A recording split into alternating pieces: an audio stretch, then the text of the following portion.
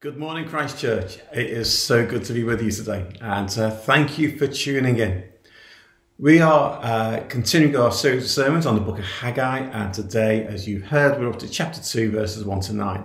And last week we saw how Haggai came to proclaim to the returning people of Jerusalem to start again the rebuilding of the temple after it laid just with the foundations built for 14 years and then not one brick laid on top of another. And he called them out on that and called them to stop focusing on themselves and to focus on effectively the things of God. The temple wasn't simply a building. The temple was the focus of their faith. It was the focus of their community. It was so much more than the building. It was the physical epitome of all that God was, and in it would dwell his glory.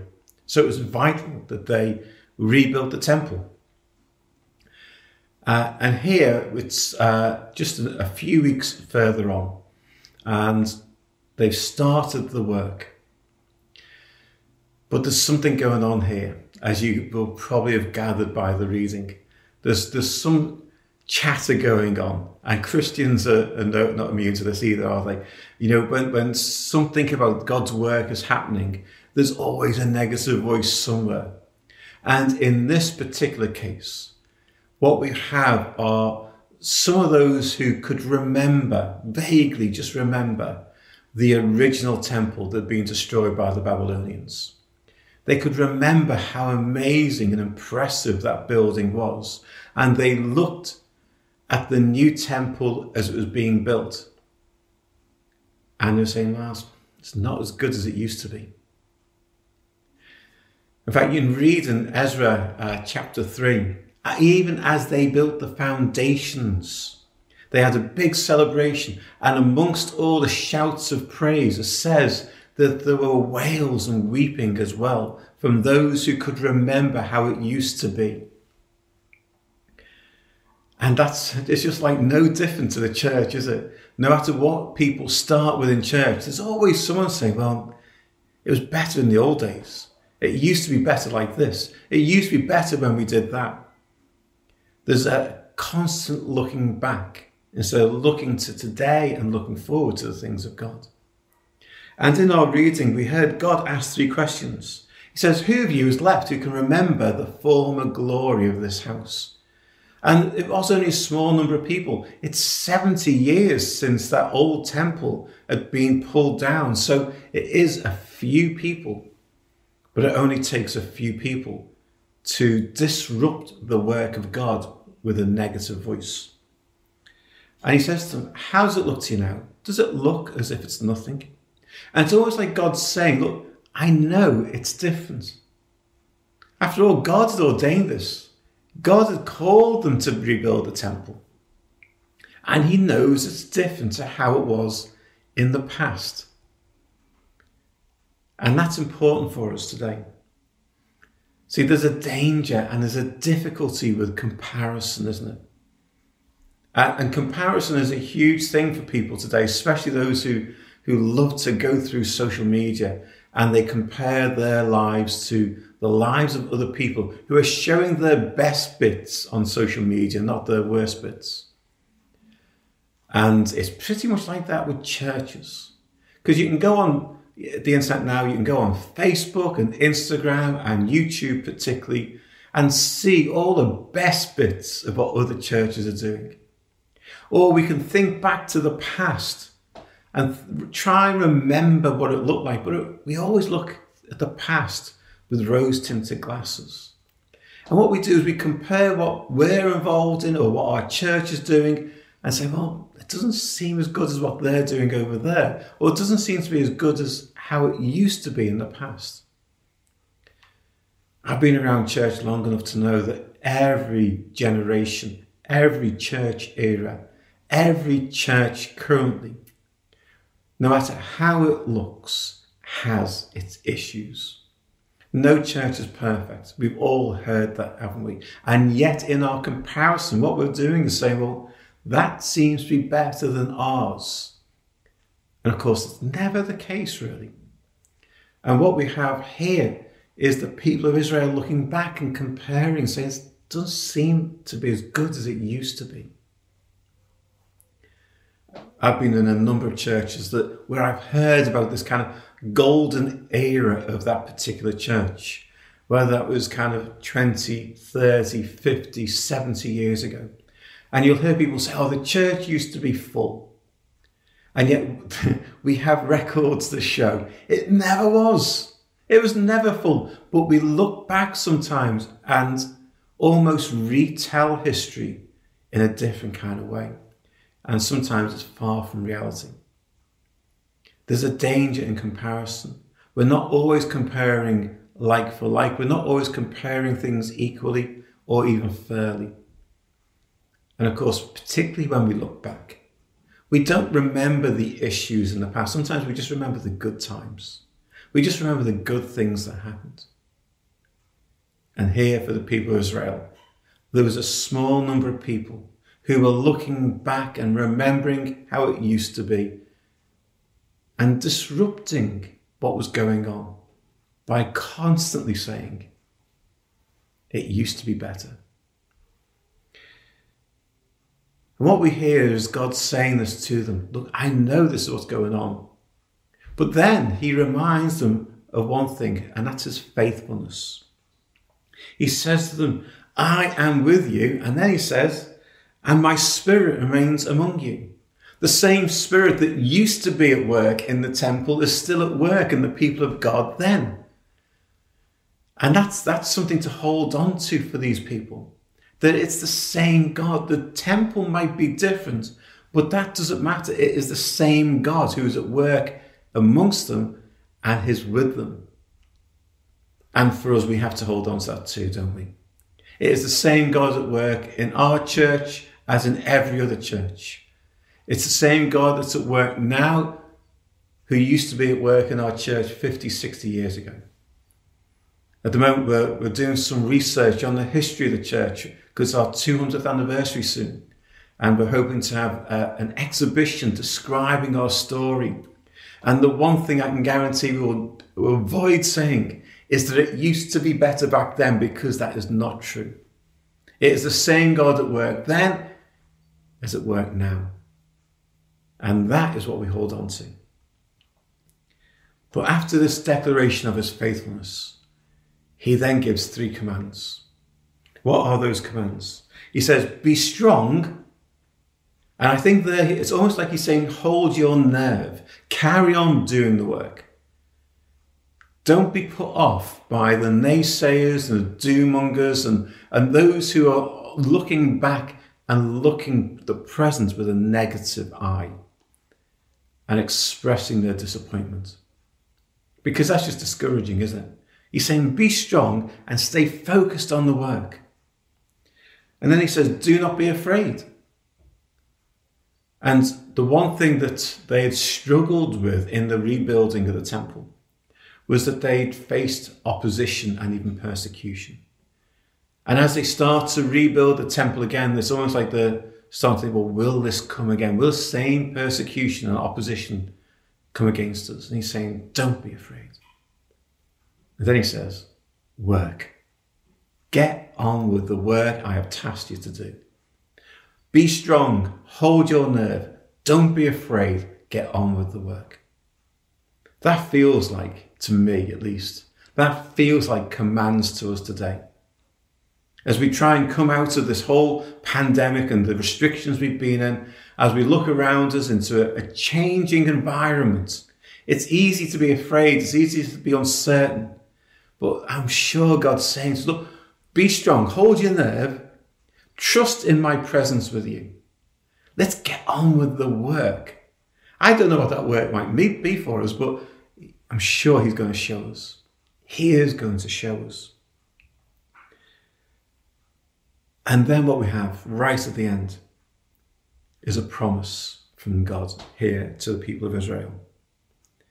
What does he say? The glory of this present house, the house that they are building, will be greater than the glory of the former house. Despite people saying it used to be better, God's saying, look, The glory of this house will be better than that.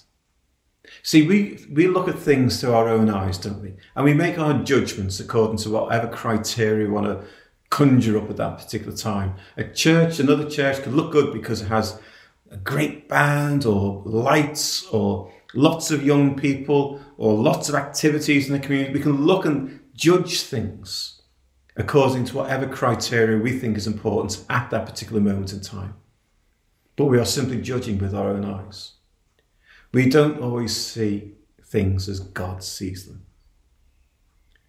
And when God's speaking to this people now in this book, he's saying, look, you're looking at the outside of this temple, and maybe it's not as big as it used to be. And maybe it doesn't look as glorious as it used to be. But what I am going to do in it is going to be more special than what I did in the previous temple. And in the end, we should not be deceived by appearances. Sometimes the smallest church that looks like it's struggling, it can have the biggest impact in the community simply because of the presence of God amongst the people. The biggest church could be struggling in all sorts of ways. We just don't see it. I remember Bishop Paul talking about our desire in a diocese is to build a bigger church. We want to see more people knowing Jesus. Absolutely, we want to see that. But the other part of our vision is to make a bigger difference. A bigger church making a bigger difference. And you can actually have a bigger church that actually makes no difference. And Bishop Paul talked about a friend of his who had a huge church. And he said, you've got a really big church. And his friend said, no, I haven't. I've got a fat and lazy church. And that's important for us to hear, isn't it? That bigger does not mean better if it is not living out the purposes of God. And small can be beautiful if it is living out the purposes of God and dwelling in his presence. That's what really matters. Let's not be deceived by how things look. And as we start to move into trying to find out what new things God wants us to do, it might be that we'll start some new things. And they may seem small and almost insignificant. And we'll look back to some of the big things that we used to do at Christ Church. And yet these small, insignificant things, actually in God's hands, may have a bigger impact than anything we've ever done. That's how God's kingdom works.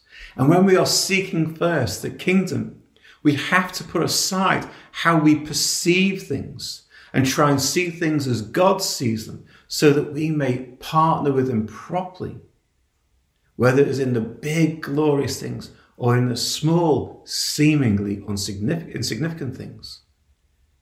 It's what God does with that really matters. It's his presence, isn't it? Let's not be deceived by appearances. And what does God say right at the end? He says, in this place, I will grant peace. Here's a people who had faced persecution, who had faced oppression, who'd been exiled and now coming back. And here in this, what seems to be an insignificant temple compared to the previous one, he promises them a peace that they never experienced before in that previous temple. You know, I am excited about the future for the church here in Southport. I'm excited about the future for Christ Church. But you know what? I just want to see God work. I'm excited because I really believe that no matter what we do, the glory of God in what we do may be bigger and more important and more significant and more impactful than anything we've ever done before. Let's not be deceived by appearances. Let's not get caught just looking back. But let's look forward to see what God will do amongst us. Let's just hold on that thought for a moment.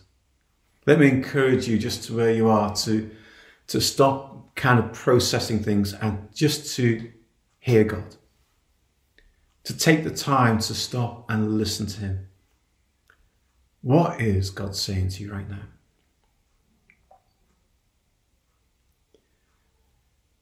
And I really feel something of what I said will kind of stir some people. Stir some people who've been tempted to look back a lot. See, God wants you to be involved in what he has planned, both now and in the future. And the more you look back, the less likely you are to be involved and partner with him in what he's doing now. And I think God's calling you now. And you can feel that. You can sense something of that.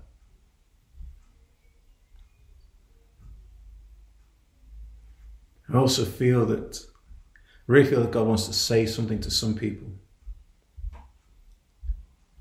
To say something about getting to work. You felt a call from God in some way. You've felt that upon your life for a long time.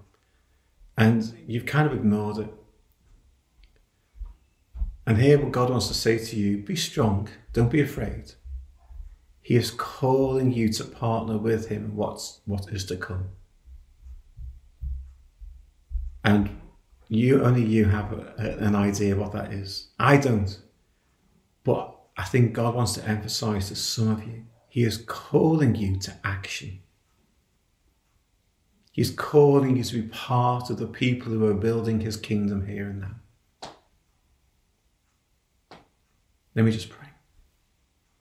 Father, I thank you for this passage. I want to thank you for the way it speaks to us today. Help us all, Lord, to hear your voice.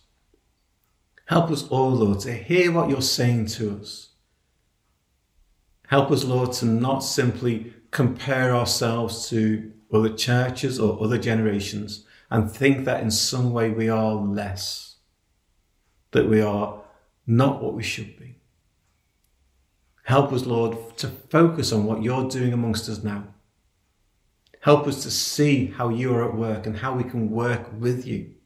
Lord, we want to be involved in the building of your kingdom here. So, Lord, help us to see what you're doing. Give us the boldness to step into action. And Lord, we pray that whatever we do now, whatever we step into, that the glory of what will be greater than the glory of what was. That your presence amongst us, your power amongst us, will outshine anything that has ever happened before in the wonderful 200 years history of Christchurch. Lord, we want to look forward with faith. We want to look forward with hope. We want to look forward with a sense of certainty that you are with us. So, Lord, we pray now. Help us to lift our eyes to the future. Help us to see what's going on around us. Help us to see where you're at work. And give us the courage, Lord, to join in with you. Believing that you can do something significant amongst us. In Jesus' name. Amen.